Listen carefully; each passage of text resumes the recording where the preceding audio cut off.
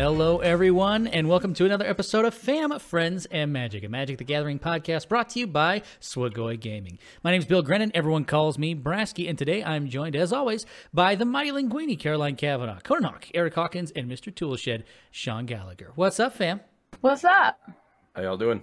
Hello. Hey, what's up, everybody? How did I end up being the most energy in that one? I know, right? It's 2020 is just continuing to wear on us all. I think that's usually how it goes.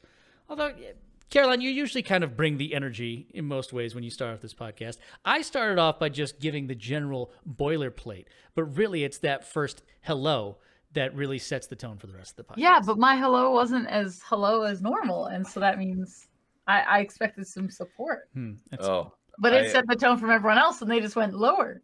I don't know if you know this, but I put as much energy as I possibly could into that hello. He really exerted so much on that one. Not the keyword exert, just you, just actually exerting into that one. Actually, now I'm just tapped, so I think that's it. I'm done. You know, next time I'll have to either like start this off the most energetic way possible or the least energetic way possible. Either make y'all just pick up the energy or just see if it drops off. You know, just start things off and just, hello, everyone. Welcome to another episode of Fam Friends. It'll be like watching like listening to 3 o'clock in the morning public radio. It's time for the fun drive here at Swagoi's Fam Podcast. We're going to be starting off a few things later on. That's what we'll be doing for our Magic podcast. I feel like 3 people got that joke. I think they probably did. And all 3 of them were you. Yeah, it's true. Which is, you know, about par for the course with some of the inside references that we have for this podcast. But if we aren't making inside jokes that only a handful of people will recognize, we are always trying to play the game of Magic the Gathering. So I always want to know how our week in Magic has been. And so how was our week in Magic? Conan Hawk, let's start with you. Yeah, week in Magic has been interesting. Spent more time trying to figure out why I can't do Arena. I just can't get it to work for me, not wanting to play and stuff like that. So kind of restructured my relationship with it. And yeah, I don't know. I was watching one of my friends play a little bit of Moto and stuff, and I was like, man, I miss Moto. So I'm gonna try to play some tournaments on there and see where that takes me. Played a tournament today on Moto, and it was great. It felt awesome. Felt like every match was important, which I feel like I could play 100 matches on Arena, and none of them feel interesting or important to me. Just having the tournament structure, I think, is something that I really miss. Man, I really need to, I have a Magic Online account. I have opened it. I have played a few, practice, new person events. And I'm sure that once I get the hang of everything, it would be a more enjoyable experience. But right now, it's like playing Magic Excel. That's literally what it is. Yeah, it's Magic. It's Magic if nothing ever gets done for you.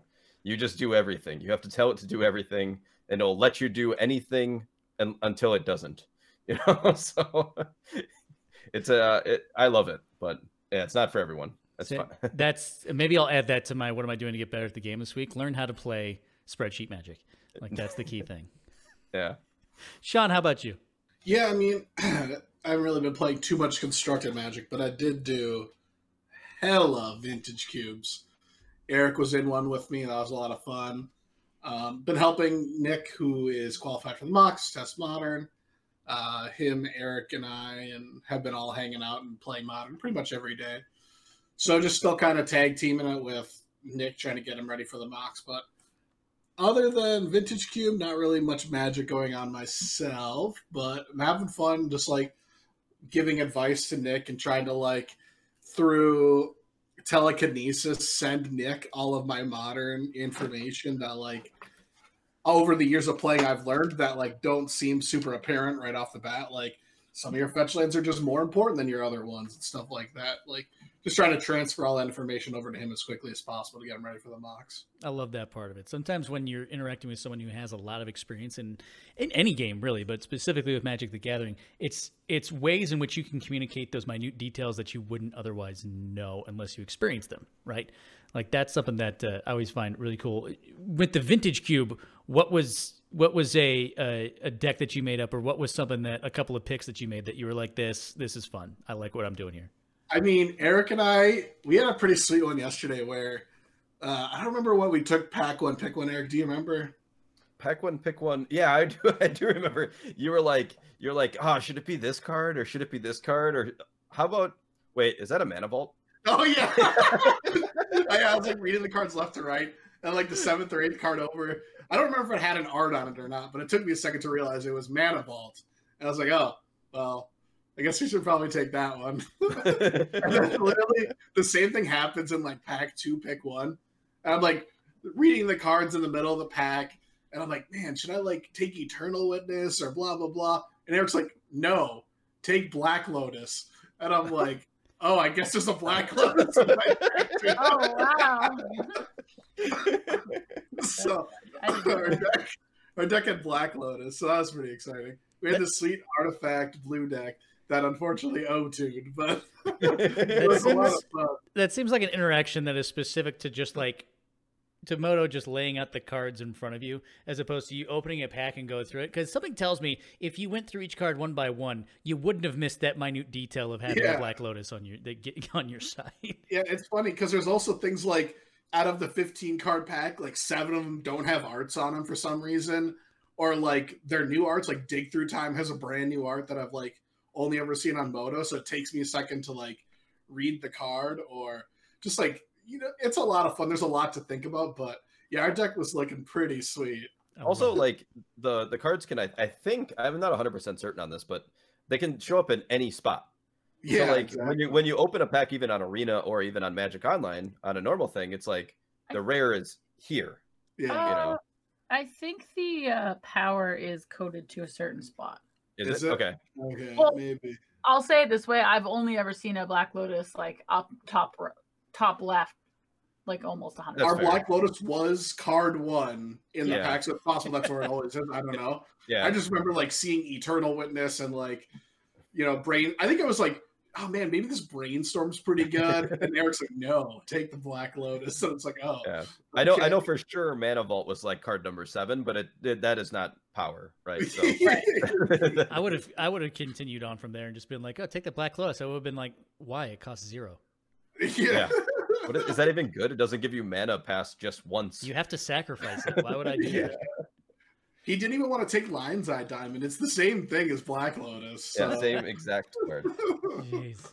Well, when you're not passing over Black Lotuses for the real top pro plays, that's always a good thing to know in your vintage cubes. I also want to know how Caroline's Week in Magic was. Oh, my Week in Magic was fun. On Saturday, I did a invite tournament called the Fade to Karma Invitational. Started off 3-0, and then the wheel sort of fell off a little bit. I played against Andre Stratsky in round 4, and he trash talked me enough that I felt bad and conceded. That's not actually what happened, but that's the story I'm going to tell. We were in a group chat together, and he was just trash talking me. There was one time when he said "oops" in the game. And he said that he was reading the group chat while playing the game, and that's why he made a mistake. So I did feel a little bit better about that. I was like, haha, sucker. And then I lost. So the first 4 rounds of my tournament, I played against normal, like, standard decks, let's say, like rogues and Gruul and such. And then round 5 and 6, I played against a Dimir control deck, like, what do they call the ideas when you like build a deck from your box of cards? Trade binder? Yeah, like a trade binder deck. Yeah. And then I played against the Obosh Teamer deck. And both players beat me and proceeded to top 4 of the tournament. So my 3 opponents were the 3 of the 4 top 4. So I felt that was, you know, at least a little bit of a nod to the fact that they beat me and did well. So that's good. And then on Saturday, I lost internet, not power.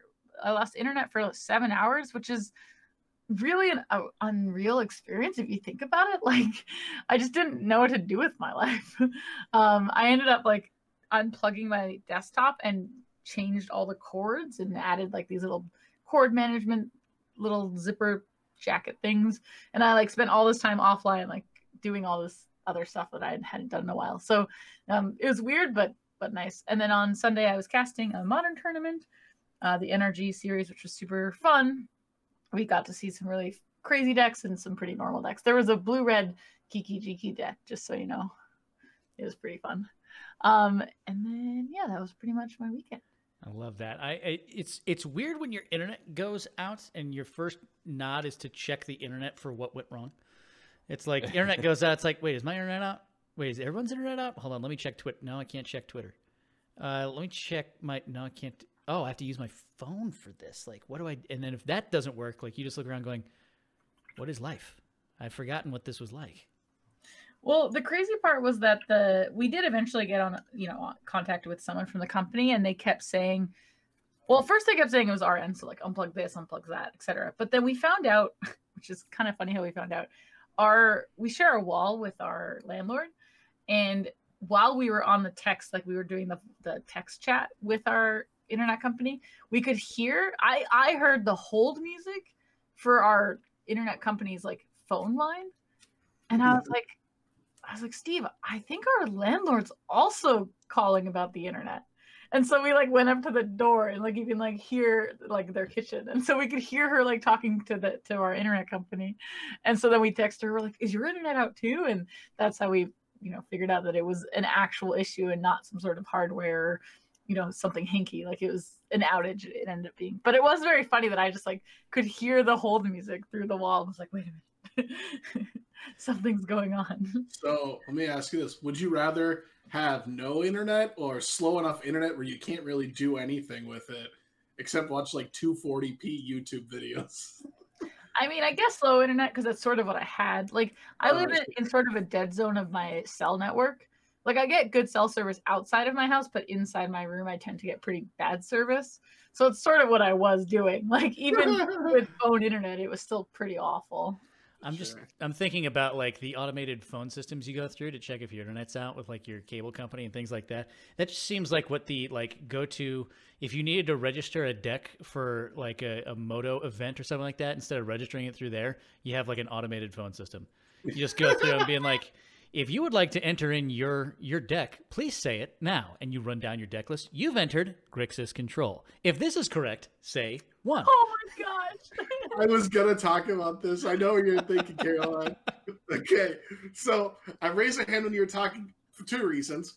One, you mentioned Trade Binder. And as soon as you said Trade Binder, all I could think of was any deck Brasky has played in the last 2 years could be classified as Grixis Trade Binder. And on top of that, Mike Brill, who's a member of our team, was playing for Mythic this week, not once but twice, as I believe Blue-White Auras, against, drumroll, Grixis Trade Binder, and lost the first time, and Caroline and I put him on blast. I basically have it set up in Discord where it's like a push notification anytime someone types in the word Grixis into our chat. So when that happens, he's like, "Oh, I lost a Grixis pile," and I just show up going, "Go on." Yeah. Yes, and how does that feel? It's well, I told him that he lost his ability, like his magic card, his like license, and that to get it back, he had to go to a Brasky seminar and then play a match against Brasky. Yeah. It's true. And that seminar, man, I mean, it's 7 hours long. The catering's terrible. As long as my internet was out, that is a long time. Yeah, it's at one of those really like shoddy convention centers. I mean, it's really not up to snuff of what people would expect. But I tell you, you'll learn everything you need to know about Grixis Pile. Is that like a timeshare location? Like that's how crap it is? Yeah, it's at it's in Yankton, South Dakota. That's where it's at. Interesting. I actually purchased an Everything You Need to Know guide about Grixis a couple of months ago from like a TV ad. I have it right here if the viewers want to see. Yeah, absolutely. Of course, our audio only viewers will see it. Of a trash can. Oh. It is simply a piece of paper that says nothing.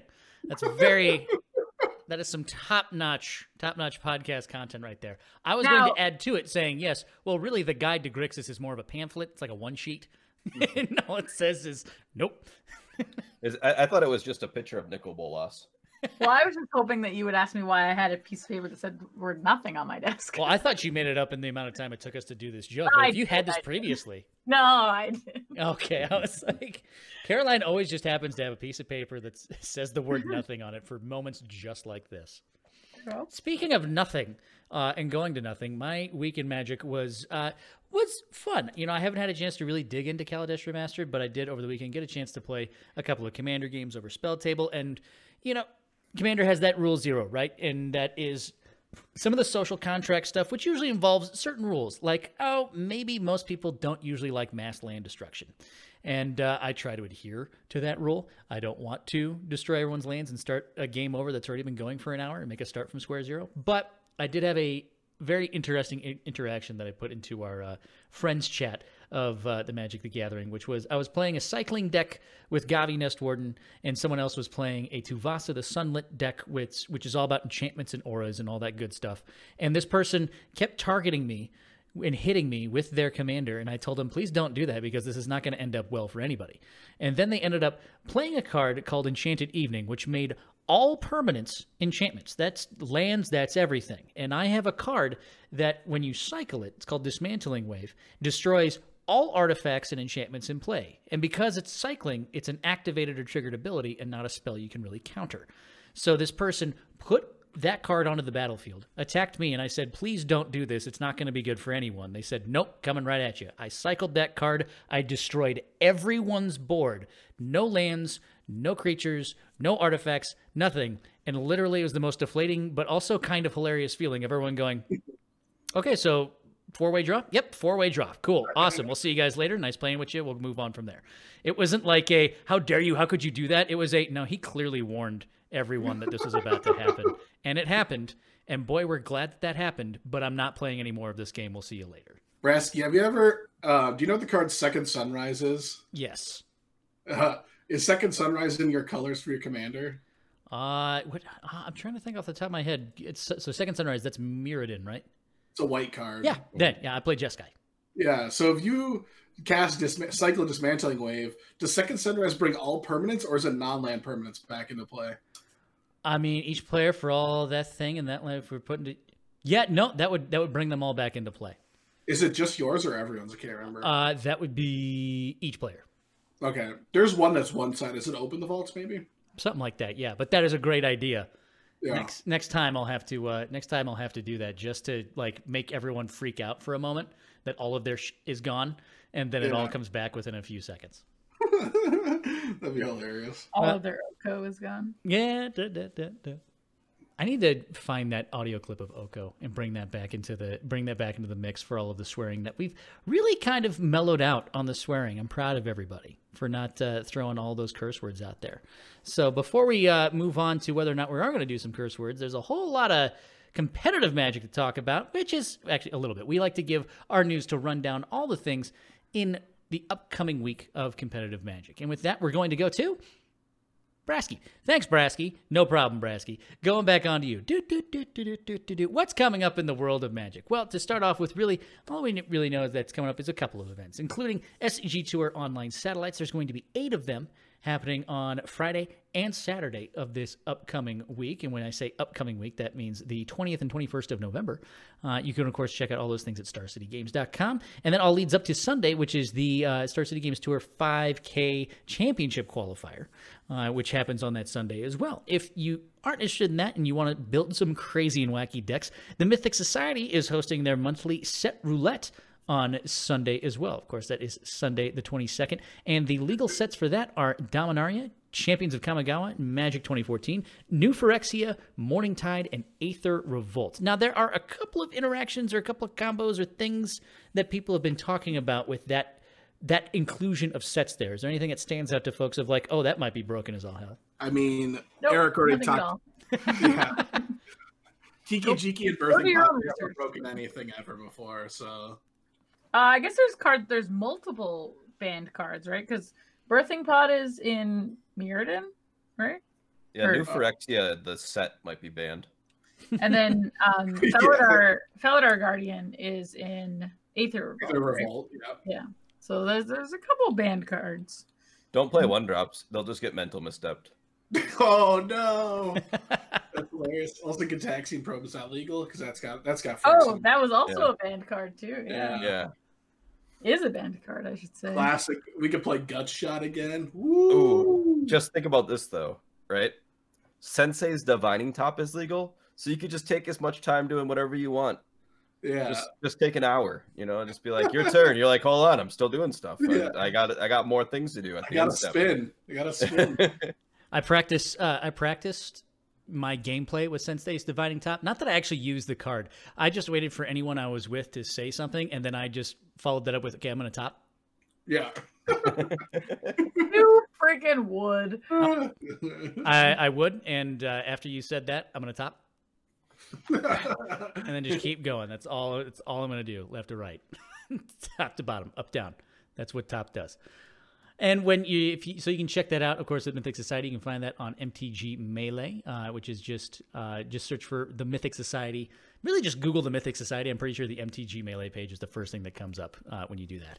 And then, of course, this past week we looked at some competitive Magic, which wasn't on Magic: The Gathering Arena. My goodness, what was that? Well, of course, in the year of 2020, because right is wrong, up is down, left is right, everything else that goes along with it. Of course, we would have the Magic Online Championship Series of 2019 in November of 2020, which culminated in Michael Jacob taking first place in that event. But Caroline, there was an interesting thing that happened around round 6 of the MOCS 2019. What all was the rundown? What happened on that? Yeah, so there was a match between the eventual winner, Michael Jacob, and eventual top 4 competitor, Oliver too. They were playing a round of Modern. Just to give a quick summary, Michael, or who I'll probably say MJ's list was a green-white infinite combo with evolving around Heliod, the 3-mana enchantment creature friend. And his deck can do many things, and one of the things it does well is gain infinite life with Spike Feeder. Then he was playing against Oliver, who was playing this Omnath pile deck that can also do many things, including making land or zombies with Field of the Dead, and potentially killing your opponent by looping Cryptic Command with, what's the name of the blue land? Sanctuary. Mystic Sanctuary. So those kind of are the key parts of the story. Basically, at some point of game 1, Michael Jacob said, here is my infinite combo. It's Spike Feeder and Heliod or something, whatever. I think there's 3 cards. But he did the thing. And he says, I now have infinite life. And he actually, this is all digital, so he's not speaking to his opponent. But we were told from the caster's point of view that there was a conversation in a little chat box between MJ and Oliver that there was a statement of, yes, you have infinite life. And there was the request to say, don't kill me with regular damage and we'll keep playing. So Oliver agreed to an agreement where he would not attack MJ's life total down using damage, but he would kill him in another way, in this case, looping Cryptic Command until MJ ran out of cards. So that was kind of all agreed upon in game 1, according to the casters. The casters, again, are the ones telling us, the viewers. We don't really know what's actually being said. We just know that is the message that is reaching us. That happens in game 1. Oliver plays on for a long time after MJ is at infinite life, in quotations, and eventually does concede. In game 2, Oliver wins game 2. And so they go to game 3. It is important to note in game 1, Oliver did have an infinite amount of zombies, like a ton of 2/2 zombies, and he did not attack with them. The only creature that he attacked with in game 1 was an Uro. That was to draw a card. In game 3, the same scenario evolves. The casters again tell the players that MJ is at infinite life, though infinite at this case was really only about 63 life or so. And Oliver was attacking with just Uro and not zombies that were in play. However, the biggest change between game 1 and game 3 is Oliver's time on the clock. They're playing with 40-minute time clocks, not 25 minutes, but at this point, Oliver was down to under 5 minutes, and as the story develops, actually under 2 minutes. At about the 2-minute mark, Cedric, the commentator, is doing the same thing that he's done kind of every attack step, is this is what's happening. They are not attacking. They have an agreement. And as he says that, Oliver attacks with his zombies. And this happens for 2 more turns, and Michael Jacob dies. There is kind of a confusion amongst both the casters and the viewers, and group chats and discords alike, and everyone's like, what the heck just happened? That's kind of what we as a viewer saw. There was then, it kind of moved over to Twitter, where it was sort of dealt with back and forth between some tweets. Michael Jacob tweeted something. Oliver initially tweeted some like, this is why I did this thing. And then actually shortly after, he tweeted an apology. And actually, this is the interesting part, and this is the thing I think we'll discuss, is he actually admitted he was wrong, admitted he shouldn't do that, and appealed to the judge. This was after the next round had already started, or even maybe finished. He appealed to the judge and said, I would like to concede to MJ in that spot, and I would like the match reversed, which we can agree it's not a common thing if anything has ever happened before. So that's sort of the story. It did end up making it so that Oliver did concede, did not win that round, and Michael Jacob did later apologize for asking in the first place. So that's kind of the tension. Like Oliver did something not great, but should MJ have asked at all for this agreement, like at a $50,000 tournament in the first place? So there was like kind of the tension, and then the actual reversing of a decision. So there's a lot to unpack with that I'm also interested to gain like also perspective as well of one, the changing of a match result after the fact in that way, but also like the breaking of we'll call it a social contract in terms of what's happening in a game. It seemed like there were a lot of unique circumstances, but in some situations, circumstances that maybe have come up in the past, maybe they were dealt with differently or the results of them came about differently. But I'm interested to gain another, like y'all's perspective as well over your thoughts about how it played out, but also, experiences that you might have had of like, oh, well, a match result got changed or didn't get changed, or anything else that happened if you had a social contract with a player after a demonstration of a loop and then it turned out differently, like anything else like that. I mean, I'll take the reins on this one a little bit here. I think that this is a little bit of column A, column B issue here. I think a lot of it is, first of all, we have to look at it from this just being a programming issue. Why does a social contract need to get involved at all? Obviously, Moto is an archaic program.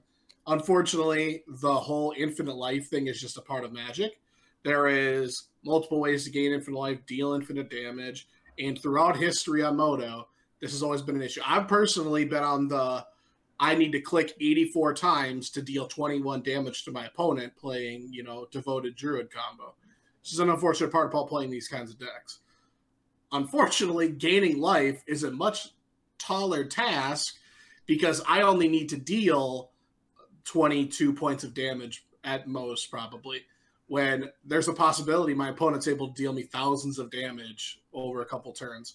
So, unfortunately, this is like partly Arena's fault, or not Arena, Moto's fault.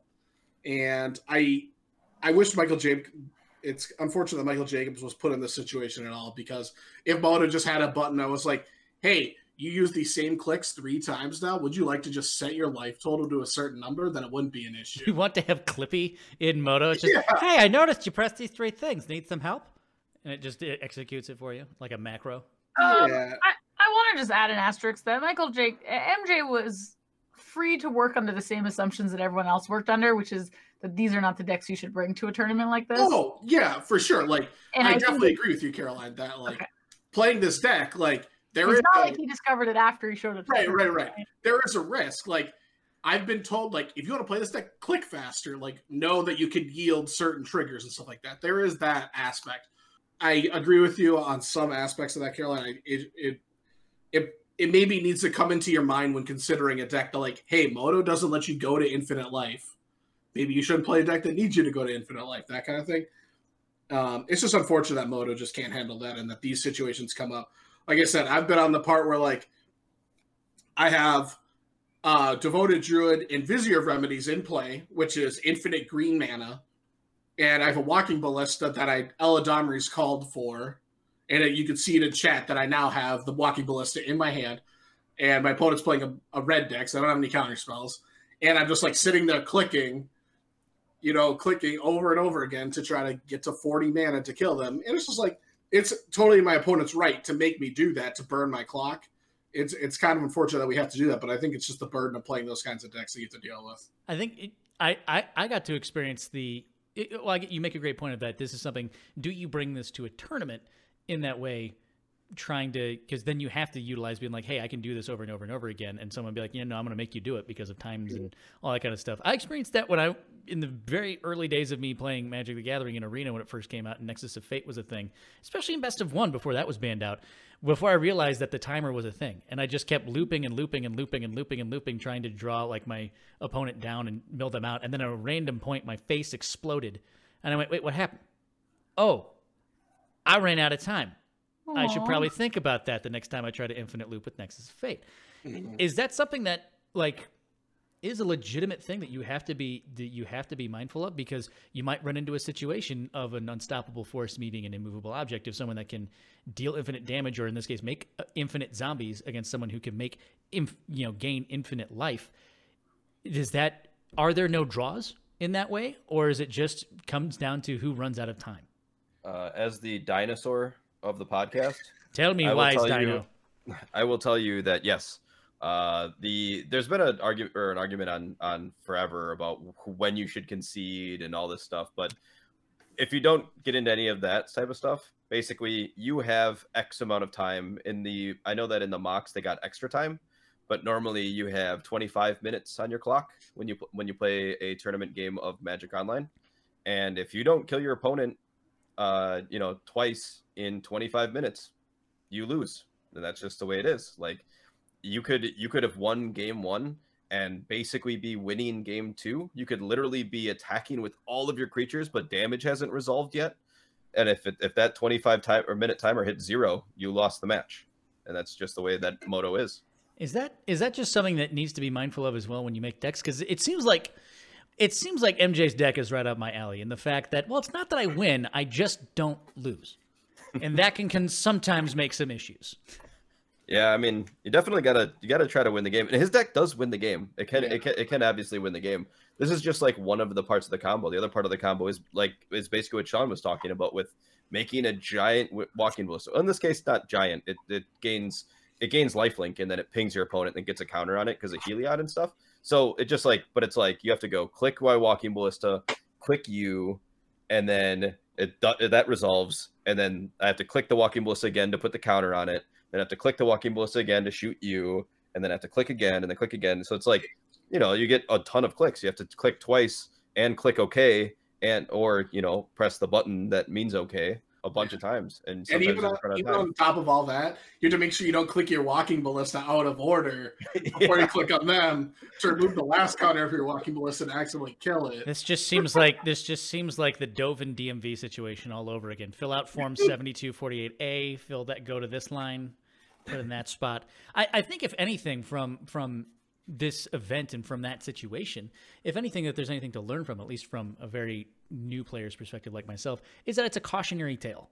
It's a cautionary tale about knowing the types of decks you bring, the types of situations you could end up in, and only knowing that the only thing you're guaranteed is what's in the confines of the rules of the game itself, not extra rules that you make outside of the game and things of that nature. You always have to be mindful of and prepared for what's going to happen with the deck that you bring.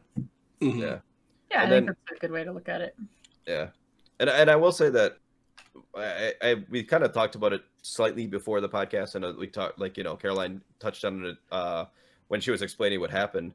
Outside of different, when somebody, I brought up an example when of a PTQ locally here that somebody won and then later was banned because they found out that WotC had found out that they cheated. They gave the second place person an invite, right? Outside of an example like that, I don't think that this is the only time I've ever heard of them actually changing a match inside of a tournament because the player wanted to give the win to somebody else. There's definitely been, correcting a mistake or something like that, but definitely this is the first time I've ever been like, oh, well, I feel bad, I'm going to concede. Can you change the result and that type of stuff? So it's definitely interesting. I wonder if this paper, or I wonder if this tournament was played on paper, if the same situation would have came up. If it wasn't a chess clock, if it was just an hour and 20 minutes. It wouldn't have come up at all because MJ could just have said, I gain infinite life. I'm at 1 million life. Yeah. They'd be like, you have to pick a number, and he'd be like 2,486 million. A Googleplex, because I haven't used a Googleplex since I was in elementary school, because that's how much damage do you deal? I deal a Googleplex amount of damage. Yeah, and it's as many zombies as Oliver could make, you can't make a Googleplex amount or half a Googleplex or whatever, right? So that's not possible. See, so. that's what this match should have come down to, is each player writes a number on a piece of paper face down, and then you flip it over, and a non-infinity number that you can only fit onto one Post-it note. And at the end, you flip it over, and whoever has the higher amount, whether it be zombies or life, wins. That's what this. If the next Brasky run Magic Online tournament, that's what's going to happen on that one. Nice. I believe there is actually a combination of cards that puts you into a situation like that, but unfortunately I don't remember them. So if you want to know the combination of cards where one player can gain infinite life and the other player can also do infinite damage, Sam Pardee has always said there's like a way where you would write down on a piece of paper for 60 seconds until you make the biggest number and then show your opponent. So feel free to tweet at him and ask. There's a new card that's, I think, out of Commander Legends, where it's like literally what Brasky said. It's like everyone writes down a number in secret, and then they reveal them all at the same time, and then whoever has the highest number, like they take that much damage and draw that many cards or something like that. Like, that's an actual card? Yeah, Yes, it's basically like a weird Wheel of Fortune type deck. Is it actually? It might be Wheel of Misfortune. Yeah, it's Wheel of Misfortune is what it's called. So everyone writes a number, and once you like put that number down, it's like there it is. Okay, so each player secretly chooses a number, then you reveal those numbers. Wheel of Misfortune deals damage equal to the greatest number chosen to the players that chose that number. Then each player who didn't choose the minimum number discards their hand and draws 7 cards. What a cool card. It's a real funky card that I'm really looking forward to getting my hands on because it's red and I play Jeskai. So that is something to know about. But boy, and now guess what? That card is now legal in Eternal formats, I believe. Whoa. Yeah. So that's wild. In Legacy, but yeah. In Legacy. Gotcha. Yeah. Is it legal in Vintage? Yes. Okay. But not Modern. Legacy Not back. All right, so let's look into how we're going to implement that into Legacy, which will be the topic of the next 7 podcasts, I believe. All about Wheel of Misfortune. That's all that's going to happen. But before we get to those podcasts, we also need to discuss another set that came out digital into Magic Arena, and that, of course, is Kaladesh Remastered, which has provided some shakeups and some changes to the Historic format. And Historic, really, I like it. Standard's in a good place, especially with Omnath gone and finito from there. Then, people say like, yeah, Standard's good, but it's Standard. Like they also want to try out other ways to play Magic, and since most people right now are playing Arena, they are commenting on how much they enjoy Historic in a lot of ways. And when you have a huge influx of cards, not an Aetherflux, but an influx of cards, then that's what Kaladesh Remastered has brought to the Historic format, which is what we want to talk about going into, like, say you were going into a competitive event this weekend and you were going to bring one Historic deck. What would you bring and why? That's kind of where we want to have the jumping off point on this point right here.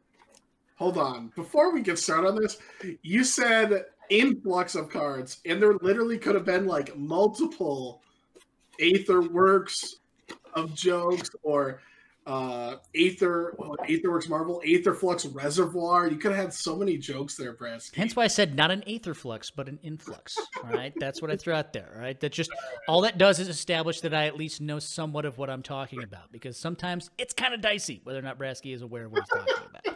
But I do want to know, if you're going to bring one deck to a competitive event this weekend, what is that deck and why? Caroline, let's start with you. Sweet. So I have no idea. Just kidding. My original, I haven't played Historic in a long time, since the summer. And I liked the mono black Godfarrow's Gift deck. They're, just general Goblins was super fun. And I just don't know like how much Kaladesh will mess up or mix with Historic. So I did try the classic Marvel lists, and unfortunately they just don't seem to be that good, which is kind of surprising, but here we are. So my answer to the question is mono red aggro.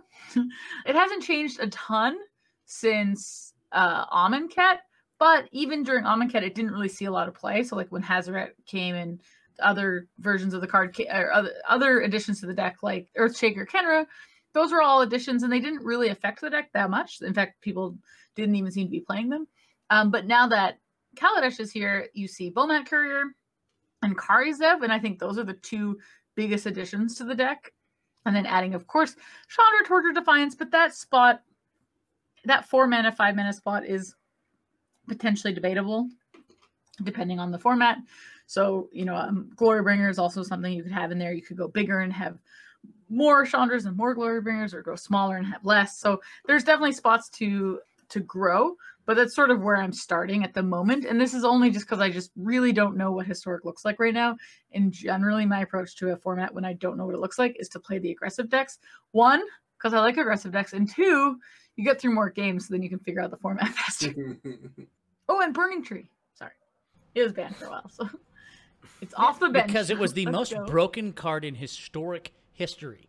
It was Burning Tree Emissary. I mean, it was banned when it was banned. Everyone was clamoring for it to be banned. And now, for some reason, it's legal. Here's my theory, okay? We all know that Brasky has a poster.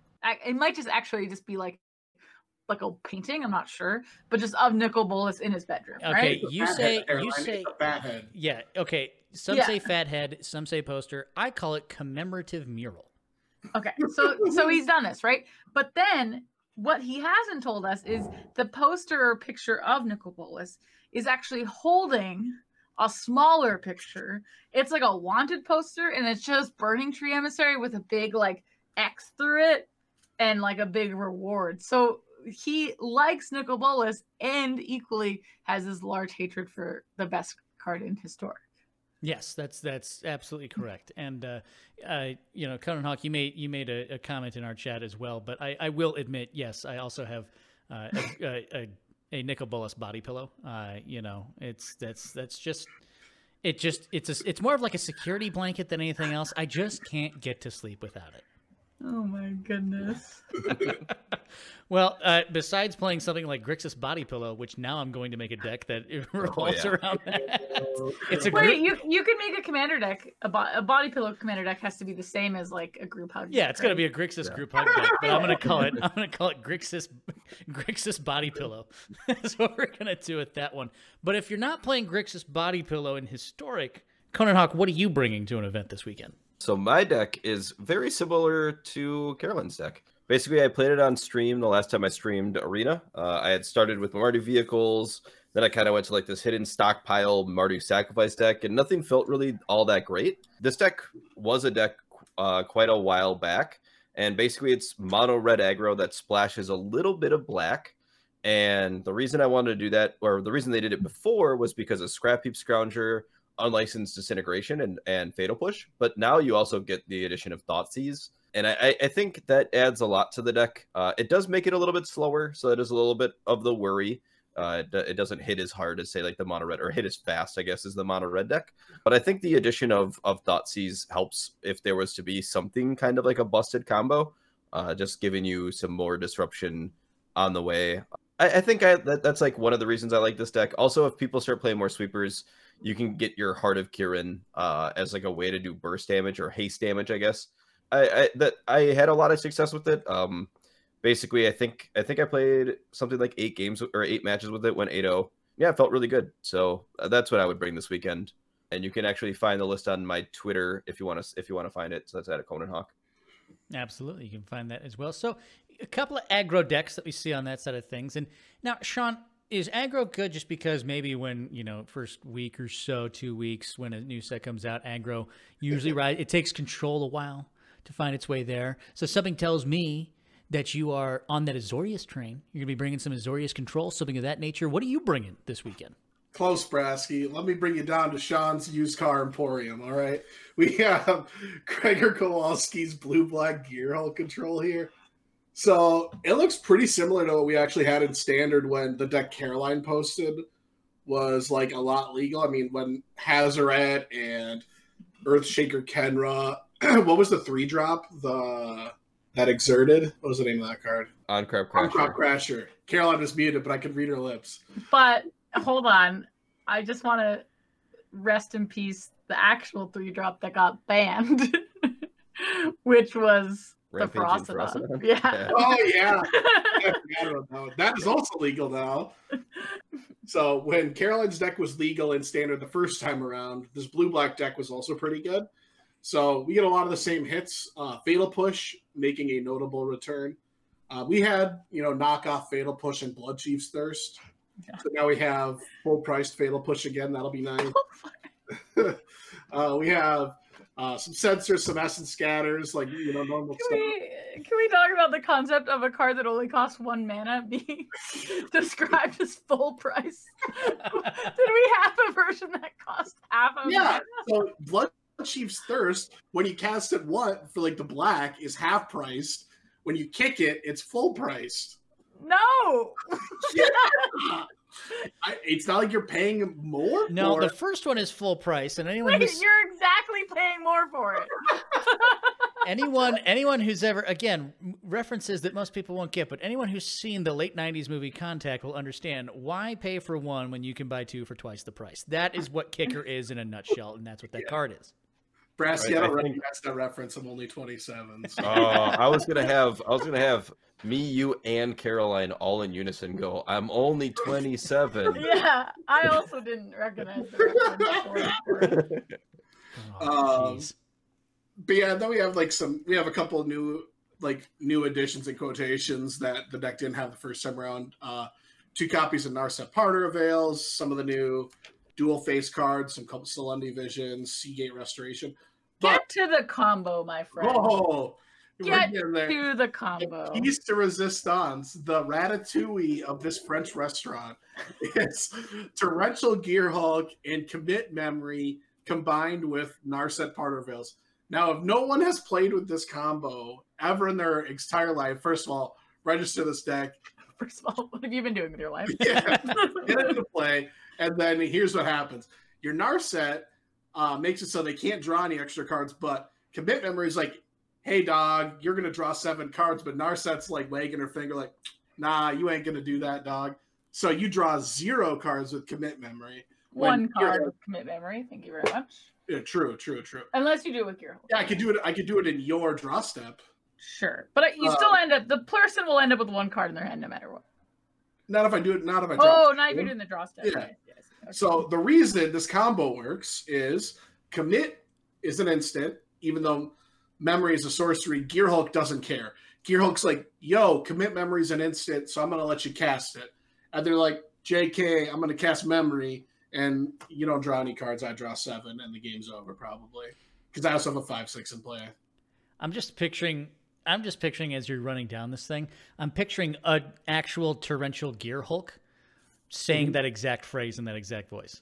Like this massive, laboring thing running around being like, yo, I'm going to let you cast instants. Be like, yeah, okay. That's something that a Gearhulk would say to me. Sure. Why not? That's fine. The only thing missing from this deck is Gaia Reach Sanitarium with like the slow chokehold that the deck could sometimes do when it was in the version I play in Pioneer has Gaia Reach Sanitarium plus Narset. So not getting that's kind of a bummer, but the Commit Memory knockout punch is why the deck's super sweet. Also, you got Shark Typhoon. Who doesn't like to, make a giant shark? I'm with you. I'm with you on that one. Shark Typhoon is bae in a lot of different ways. I think. Shark See, and that's why another reason why I would want to play that card. Oh no, we're gonna get DMCA'd or whatever it's called. We're getting a cease to desist as we speak because of our dulcet tones repeating the Baby Shark song, which I would do because I would find a way to put Shark Typhoon into the deck that I would bring this week, and that would probably most likely be some Jeskai control. That's what I'd be doing right now. I would basically just take the Jeskai control that already existed and then hear me out. Let's add some other friends to this Super Friends party. We already had Narset, as Sean talked about in his deck. Maybe I have some Teferi, Hero of Dominaria, because of course we do. And then throw in some Saheeli, maybe throw Chandra Torch of Defiance in there, give us some Yorion Blink action, and the next thing you know, well, all I'm going to be doing is blinking, bringing back, blink, blink, maybe I'll Wrath. Then I'll blink some more, and then I'll blink back some more. Next thing you know, your opponent has left you. Yes, and then my opponent has walked away. I'm still blinking, still wrathing, still blinking and wrathing. And the next thing I know, all my opponents wrote me. Does I anyone know what happened. Why did and then I run out of time, and I go 0-3 because I ran out of time. But that doesn't matter because I still played the Jeskai way that I wanted to. That is what I would be bringing is Jeskai control to this knife fight, which probably is not the best way to go, but It's a deck I love to play, especially in these like in historic slash standard. In these types of formats, I find myself always going back to Jeskai Control because it's one of my OG favorite decks to play. So you're bringing a pool noodle to a knife fight? Yes, but it's a blinking pool noodle. Well, it's a sky noodle. Actually. Well, it's a sky noodle if we're being honest about it. And if I wasn't doing that, I have heard that like a good version of this deck is to take the red cards out and put the good black cards in and just start playing and just play Esper Control in that way. Because one of the comments I've seen about Esper Control is that with the exception of 3 Fairy, which is now banned in Historic, it is very similar to an Esper deck that you would find in Pioneer. Like we're starting to see like people are starting to be like, oh, this is kind of like a Pioneer deck, but we just got to sub some cards out and put them in and see what happens with them. That is what I would bring to a competitive event this week. And of course, since I am the most competitive player of all 4 people on this podcast, you should probably listen to my advice. I'm just throwing that out there right now. You should probably go with the Jeskai Control and not none of those fancy aggro decks and none of those combo-y blue-black decks. You go with the Jeskai, friends. You can't. That's what they always say about Bomat Courier. Is it's really fancy. 1/1 for 1 with haste, but it has an ability which makes it really fancy. Everyone's got to do a job. Don't make fun of the mailman. You need your mail just as much as anyone else. Okay, it might not be fancy, but he's always there for you. Rain, Hazoret, burning land, mountains, swamps. He's there. Rain, shine, fire. It's all around for us right now. Yeah. Well, that's what we would do if we were going into an historic event this week. But we want to know if you were going to play something in an historic event this weekend, or really any time. What decks interest you in the historic format? And let us know by tweeting at us at Swagoi Gaming. You can always do that at Swagoi Gaming on Twitter. Of course, you can find out more about the Magic team and all of the other competitive games that we play as well, from Hearthstone to Valorant and otherwise, at swagoi.com, SWAGOI.com, and learn all about those different competitive teams. But also, don't forget to also let us know what you think of this podcast by subscribing, leaving us a review, be it just stars or actually an in-words review as well, that we can always take to heart and make this podcast better. And before we sign off, I want to know from my co-hosts, what is it that they're going to do to get better at the game of Magic this week, and where can people find them doing that? Sean, let's start with you. Yeah, I mean, this week I will be still continuing my delve into Modern with Nick, maybe playing some Pioneer with Eric. I know that he's been playing a lot of preliminaries, so I might join him on one of those. Other than that, not really played too much. Was there a Historic Brawl that I saw next week? It's coming up very soon, my friend. Yeah. Nope, they canceled it. Nope. Okay. Nope. Nope. Did we get some Historic Brawl? I know the Swagoi team is known far and wide for the competitive brawl scene we have here, so got to get my decks ready to go. Is the far and the wide our Discord? Pretty much. I think so. You see how many you see how many like little rooms we have here? That's pretty wide, I'd say. Tens of people, tens of listeners. It's all at least 150 members in our Discord. Yeah. So that's a lot. You can find me on Twitter at Mr. Toolshed, did it, and twitch.tv/Mr. Toolshed. Right now, I'll probably be streaming Genshin Impact, honestly, this week. So come check that out, I guess. And then tweet at me if you want me to play this blue-black control deck on stream. I might do that as well. Love it. That's what I love to hear. Eric, what are you going to be doing to get better at the game this week? Yeah, so like I hinted at the beginning of the podcast, basically figuring out if I want to play Moto, if like that's like something that makes me want to play Magic more. So playing some tournaments, like Sean said, I played the Pioneer Preliminary today actually. Sorry, did pretty well in that. Gonna put that up on the YouTube page. I don't have that written down. I should probably have done that before the podcast. That's probably would have been smart, but you'll be able to find it on my Twitter anyway, I think. But I'll be playing tomorrow's preliminary, which is standard. Got to figure out what I want to play in that. Maybe play some mono green food. Maybe play some Gruul or something. Still a little unsure on that. But yeah, playing Moto for the most part. The fortunate thing about Moto is that the tournaments like basically have this like big period of downtime because I finish all my matches in 5 minutes or less basically. So I sit around for about 45 minutes. So it doesn't do super great for streaming, but I'll have to figure out something for that. But anyway, if you do want to follow my recent exploits in Magic, you can follow me on Twitter at Conan Hawk. Possibly get the Twitch back up and running, but first we'll get the YouTube going. So I'll have a link on my Twitter, so just check that out. Awesome. And Caroline, what are you doing to get better at the game this week? So my goal this week is to qualify for the SCG Tour PTQ on Sunday by playing some of the satellite events on Friday evening or Saturday. I did originally have something scheduled for Saturday, but it was removed or canceled. So I actually don't have a ton of scheduled programming coming up, which is kind of nice. A little bit of a break because I do have the Zendikar Rising Champs coming up. So probably a good time to start practicing. And then you can find me on Twitter at Mighty Linguini, MIGHTY. I couldn't find it for a second. Okay, MIGHTYLINGYNE. You can find me on Instagram at The Mighty Linguini, and you can find me on twitch.tv/The Mighty Linguini. I stream on Wednesdays and Saturdays. On Wednesdays, I always have a Magic guest, but we don't always play Magic. And on Saturdays, I kill people on my stream. Figuratively, not literally.